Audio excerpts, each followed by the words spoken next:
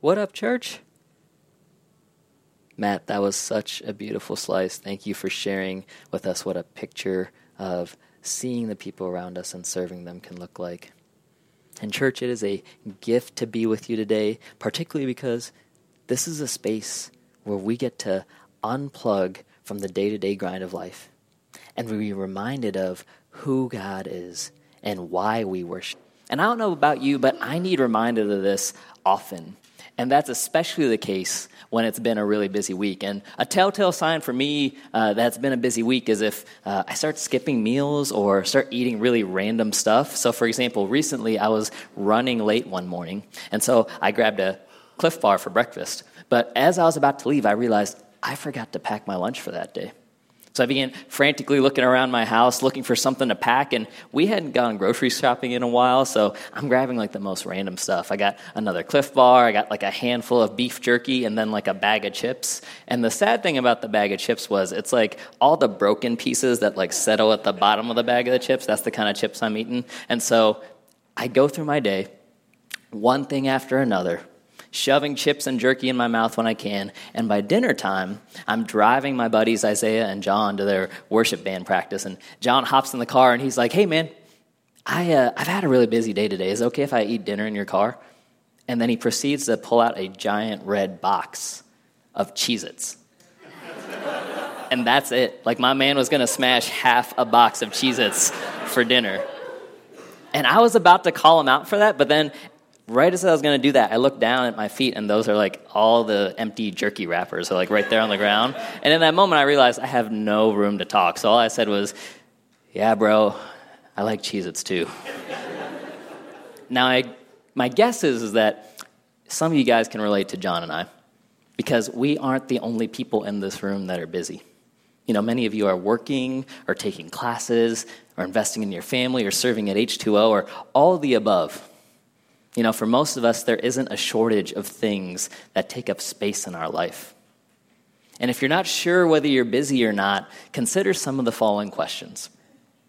Are you often in a hurry? Does your to-do list ever feel too full? Do you ever feel guilty when you take a break? Do you ever take school or work-related material into the bathroom with you?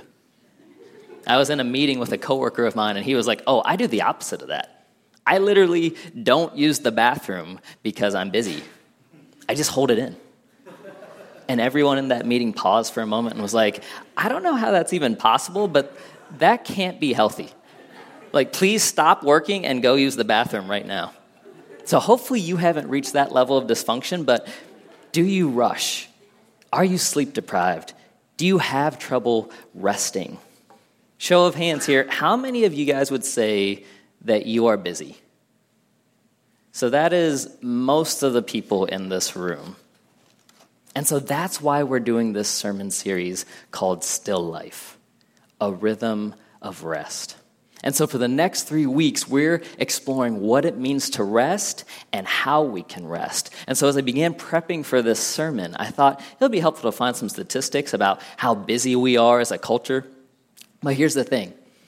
The data I found was not what I expected. And here's what I mean by that. In 2017, the U.S. Bureau of Labor studied how Americans have spent time through the generations. And over the last century, the average work week has gone from 65 hours a week to 45 hours a week. And the average time a person spends doing household chores like cooking and laundry and cleaning has gone from 60 hours a week to 15 hours a week due to inventions like microwaves and washing machines. And yet, despite the decrease of work hours, we are sleeping about 15 hours less each week. So if you're keeping track, on average, we squeeze out another 80 hours a week. And if you're wondering what the bulk of that time goes towards, the top 3 categories in order were self-care, which includes sleep, but apparently much more, leisure activity, which includes screen time and recreation, and then work. So what's going on here? Why do we feel busier than ever before? One article said it's because we are the first culture in history to derive our significance from our work. Another article mentioned an increase in the level of anxiety in our life. And with technology like messaging and emails and video, we can watch anything from anywhere at any time, which means work or an escape from work is literally in the palm of our hands at any moment. And all of this creates a psychological and social pressure that we rarely unplug from. And it shows. Everyday Health is an organization that researches health and wellness. And they found 1 in 3 people who visit the doctor do so for a stress-related condition. 52% of Generation Z are diagnosed with a stress-related mental health issue. And 55% of Americans would say they face a high level of stress each day at work. So here is the gist of all that data. We are working less hours. We're spending more time on self-care than ever before, yet we feel more busy and more stressed than any other generation to date. And hear me when I say this. I know many of us work hard, and I know many of us even enjoy what we get to do. And there are a few people here in this room who are working 80 hours a week or more. But the stats seem to show that our struggle to rest is less about what we do and more about how we're going about doing it. In other words, it's not so much an hours issue, it's a heart issue. There's something off, something slowly driving us to physical and mental exhaustion. And stopping work or cutting down on our hours does not seem to be fixing it. Maybe you can sense that. Maybe you can sense the way that you function is not healthy. But if you really want to know how something created is meant to function, it helps to ask its creator. I remember years ago I got my first iPhone, and after a while it started glitching out whenever I would try to open an app. And so I took it to the Apple store figuring they could probably help me out. And I took it to them, and their brilliant solution was, have you tried turning it off and on? Now, back then, I was a bit skeptical, but I turned off my phone for a bit, and then I turned it on, and it actually functioned much better. Because as it turns out, many created things are hardwired for rest. And in a similar way, we'd like to put forth that God created us, and He has hardwired us with a rhythm of rest. And so today, our goal is to go back to our Creator and ask 3 simple questions. What is rest? Why do we rest? And how do we rest? What is rest? Why do we rest? And how do we rest? So first, what is rest? We first see rest mentioned in Scripture in Genesis 2, 1-3. It says, "So the creation of the heavens and the earth and everything in them was completed. On the 7th day, God had finished His work of creation. So He rested from all His work. And God blessed the 7th day and declared it holy, because it was the day when He rested from all His work of creation." Now, the tricky thing for us is there are several words for rest in Hebrew. But the Hebrew word used here is Shabbat. And it means to cease, to stop. But when it says God rested, it's not because He got tired or He needed a break. Instead, it's saying God's creation was so good, so complete, so awesome, that He was utterly satisfied. Creation had all it needed to thrive. So He stopped creating. And once He stopped creating, He entered into His creation to oversee it. It's like a king who has worked hard to establish his kingdom, and then he rests on his throne. He's still in control. He is still active, but he is at peace. He is at rest. And because this is a good king that we're talking about, the king's subjects need not worry. They can rest also. And so in Genesis 2:15, we see humans, God's image bearers and God's subjects, take part in rest also. But it's a different kind of rest than the one that we see mentioned before. It says, "The Lord God placed the man in the Garden of Eden to tend and watch over it." And the word placed in our English Bibles is a different Hebrew word for rest. It's the word nuach. And it connotates being at peace. living in a state of refreshment and joy. And so this verse is literally saying God rested humans in his creation. And as they rested, they worked and they cultivated and they multiplied creation, and they were refreshed by the work they were doing. And I know that seems like an oxymoron, right? Like, how can you rest and work at the same time? But you've tasted that paradox before. You know what I'm talking about. I imagine there have been times when you've fully engaged in your work and been at peace while you've done it. Maybe it's while you are taking a class and you are learning about something you really enjoyed. Maybe it's a task you were doing at home or at work and you were genuinely excited about it. And it may not have made sense to other people, but for some reason, you loved it. For instance, my wife, Erica, genuinely enjoys doing yard work. There's something nourishing for her to be outside in the sun and in the fresh air, pulling weeds or cutting grass or trimming bushes. And as Matt shared in his slice, Erica also sees yard work as a metaphor for how God cares for us. Like he waters us and grows us and prunes us and cultivates each of us in unique ways. And I remember when she first told me this, I could not relate at all because I do not like yard work. But I said, baby, if you find refreshment in yard work, far be it from me to get in between you and your relationship with the Lord. You can do all the yard work you want. I know I am like so good to my wife. But what Erica experiences in yard work, you have experienced before also, haven't you? Just because something is hard and just because something is work doesn't mean you can't find peace or refreshment in it. In fact, you may come alive through it. That's what rest was meant to be. Rest isn't just an absence of work. Real rest comes when we're walking with God, cooperating with God, trusting in God. And that can happen even when we take a break from work or even as we work. So what is rest? It's more than just not working. Rest is living at peace with God, with others, with yourself. The Hebrew word for this is shalom. It's possible to experience shalom through every circumstance, trial, and work.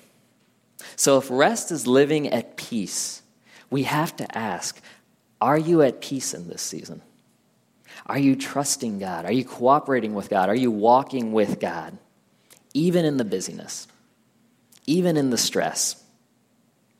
It's hard to do that, isn't it? Even though many of us have tasted that kind of rest, as we saw through the statistics, it's not a space we often live in, right? We'll hear more next week about why that is, but the gist of why is what we saw all throughout the King's sermon series we just finished. And it's essentially this: humans would rather rule their own little kingdoms than cooperate with God to advance his. So God handed us over to the desires of our heart, our desires for control. And in lunging to build our own kingdoms, we introduced sin into the world. And we broke what God originally made to work so beautifully. Originally, when humans worked, it was a restful co-labor with God. But now, work is tainted with toil and stress. And as we toil and as we stress, we seek escape, we get apathetic, and we burn out. It may be through taboo things like substance abuse or lust or some other vice. Or maybe we turn to things that are a little less sinister in nature. We binge watch a show, we play a video game for hours, we get trapped scrolling our favorite app, our news feed. But just because we stop working doesn't mean that we're actually resting. And when we stop work and look to these things for rest, they often dry us out even more. There's a verse in Jeremiah 2 that puts it like this: my people have committed two sins. They've forsaken me, the spring of living water, and they've dug their own broken cisterns that hold no water to refresh them. And as the data we looked at earlier revealed, most of us are not refreshed right now. We're looking for living water in broken cisterns. And so we grow weary, we check out, we give up, we get sick, and we grind until we die. But thankfully for us, ever since Genesis 3, God has been on a mission to bring all of creation into rest with him. And he demonstrates that all throughout the Old Testament. When the world was filled with evil, God gave it rest by wiping out evil through a massive flood. When the world seemed hopeless, God promised true rest was coming through the lineage of Abraham. When God's people were enslaved to Egypt, God gave them rest by setting them free. When God's people wandered in the wilderness, God gave them rest by providing them food and water. Over and over and over again, God offers people rest. And for a brief moment, when people get this rest, they remember that the Lord is the only source of true rest. But as time passes, the trials hit, and the idols distract, and people seek rest in broken cisterns once again. And so as a timeless reminder of our need to rest in the Lord, God gives his people these 10 commandments in the Old Testament. And one of these commandments is to practice a day of Shabbat, or a Sabbath day. It's a day to cease from work and to remember that God is the only true source of rest. Exodus 20 and Deuteronomy 5 are two passages that explain why we rest. But they both give a slightly different reason for why. Exodus 20 says the reason for the Sabbath is this: for in 6 days the Lord made the heavens, the earth, the sea, and everything in them. But on the seventh day he rested. That's why the Lord blessed the Sabbath day and set it apart as holy. When it says God called the seventh day holy, it means that he set it apart for himself. And on that seventh day, we remind ourselves that not only does the day belong to God, but our time, our gifts, our money, our bodies, our entire life belongs to God. So from this passage, we see one reason why we rest is ultimately rest is not about you. Rest is not about you. It's a testament to God. It's an act of trust in God, trusting that God is in control, God is worthy of worship, God is our creator and sustainer. And in order to ingrain this into our minds and our hearts, the weekly Sabbath was a reminder of God's sovereignty. And in Deuteronomy 5, we see another reason why we rest. It says, remember, you were once slaves in Egypt, but the Lord your God brought you out with his strong hand and powerful arm. That's why the Lord your God has commanded you to rest on the Sabbath. So the other reason why we rest is to remember and celebrate. Celebrate that just as God set Israel free from Egypt, he has set us free from the things that lead us to unrest. So going back to our second question, we asked, why do we rest? It's to remember and to celebrate. Remember that you are not in control. You are not what's keeping your world from falling apart. And to celebrate that the one who is in control has set you free, has offered you rest. Now, we all remember and celebrate something each day of our life. We often remember our to-do list. We often remember the things that are stressing us out, the things that are causing us anxiety. And we might celebrate things like holidays or birthdays. But what are you remembering and celebrating in this season of life? You may take time off, but is remembering and celebrating a habit in your life? It's a question that we need to consider as we move forward. So what is real rest? We said rest is living at peace. And that can happen whether you're working or not working. And then we asked, why do we rest? And we said, to remember and celebrate God. But how do we rest? That's going to be the focal point of next week's sermon. Because even though we know true rest is amazing, it's still hard for us to do, isn't it? So come back next week as we dive into how we rest. But we won't send you away today empty-handed. Let me give us a starting point for how we rest. And to see how we rest today, we need to go back and see how we were called to rest before. In the Old Testament, the primary way people rested was through these rhythms of the Sabbath laws. So every seventh day, God's people were called to take a day of rest. Every year, there were 7 massive festivals to celebrate ways God provided rest. Every seventh year, God's people would take the entire year to rest. Every seventh set of 7 years, so every 49th year, something special happened. It was called the Year of Jubilee. And it was a super Sabbath of sorts.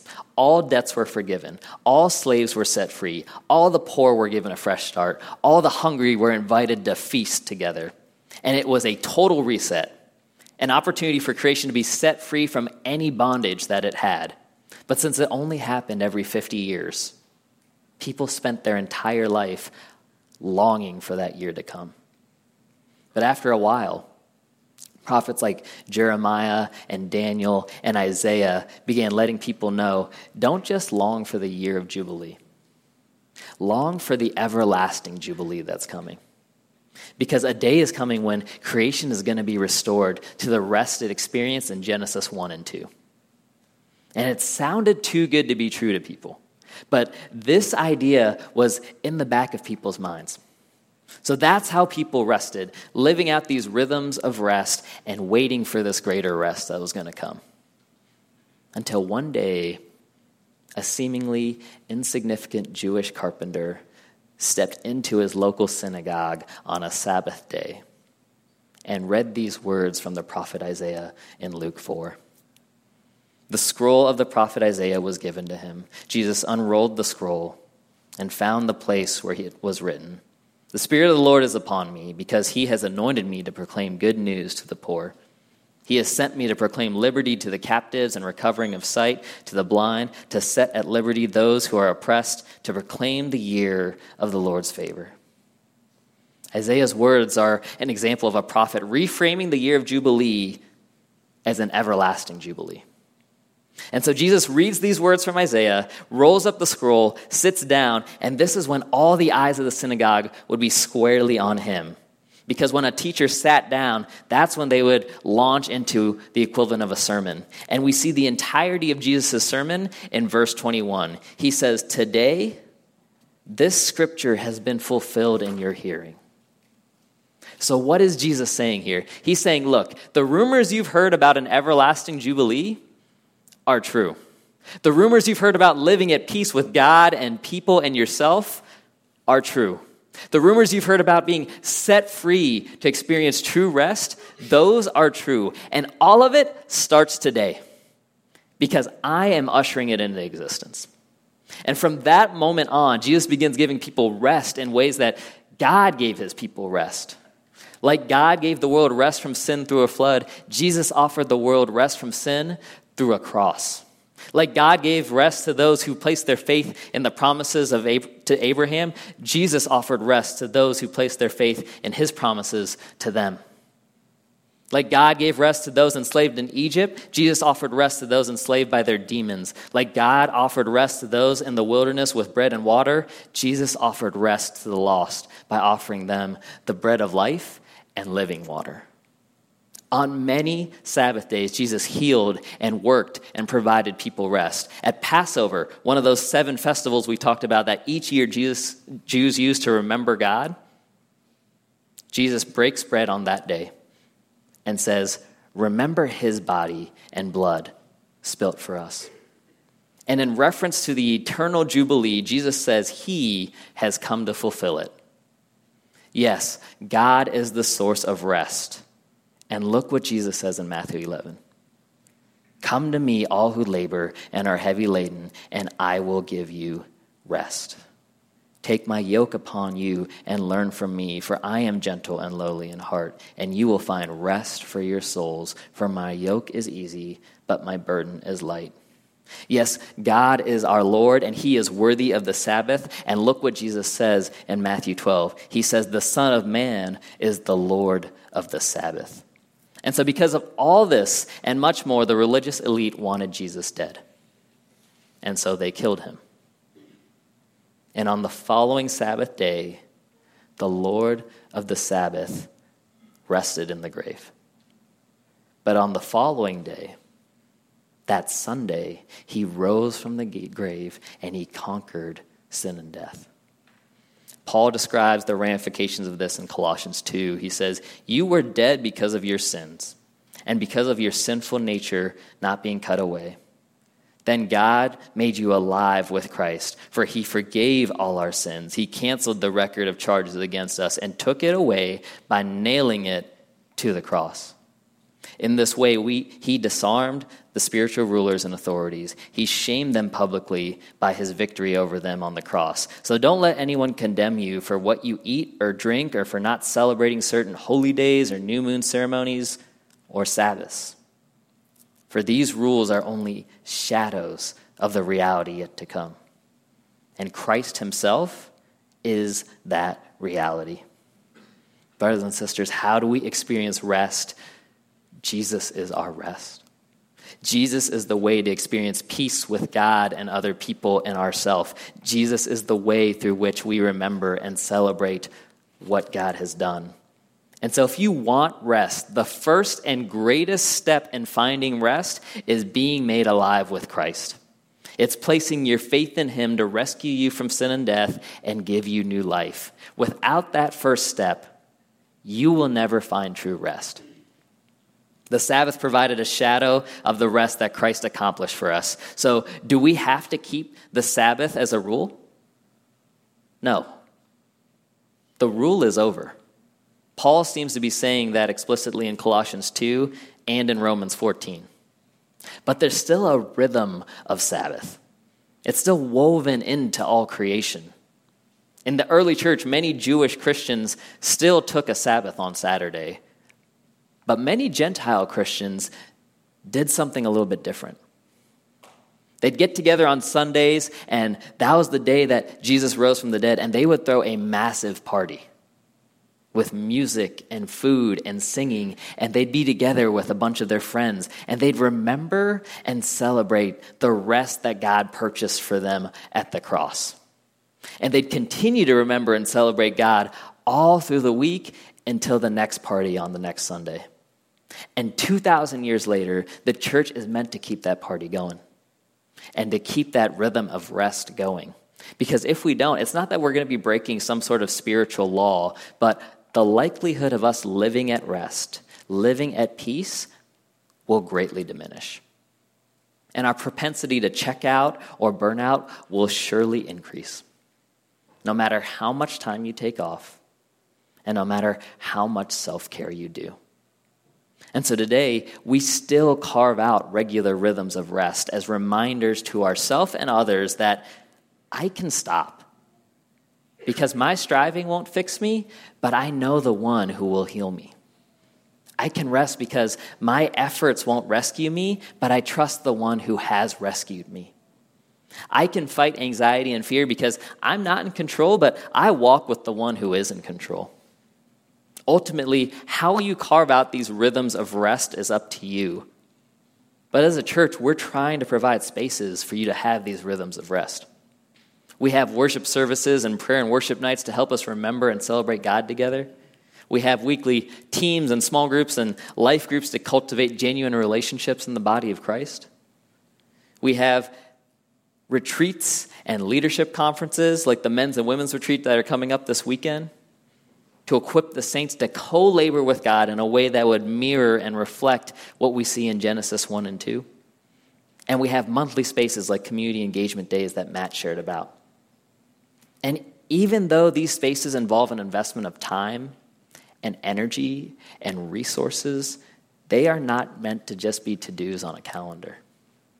They're opportunities for rest, opportunities to live at peace with God and people and yourself. Listen again to what Matt shared at the end of his slice. He said, God is still doing the work. In my heart, God has weeded out pride and produced perseverance. He has weeded out fear and grown trust and peace. God does the real work. And we have the wonderful, glorious, fulfilling opportunity to participate in that work. I don't want to see what difference I can make by serving. I want to see what God can do. That captures what we're talking about today, doesn't he? Despite rough days, and despite being busy with lots of things, you can be at rest. You can grow in trust and peace. You can take part in the wonderful, glorious, fulfilling opportunity to co-labor with God and be refreshed as you remember and celebrate what God is doing. Let's pray. Heavenly Father, you are great, you are powerful, and you are so worthy of our worship. Thank you for coming to us in the person of Jesus. Jesus, thank you for revealing the Father's heart to us. And Holy Spirit, thank you that the same power that raised Christ from the dead is now living in us. And Lord, we just tell you, we don't want to settle for our broken cisterns that promise rest. We don't want to be frantically busy, and we don't want to sacrifice rest on the altar of productivity. But instead, we want to encounter you. We want to encounter you this week. Lord, help us to rediscover what it means to have a rhythm of rest. Disrupt us in our busyness, Lord, so that we can see you more clearly, so that we can live at peace with you and remember you and celebrate you and worship you. Lord, fill us so that we can walk in a powerful, glorifying, Spirit-led rest, no matter the work that's in front of us. We ask all this in Jesus' name. Amen.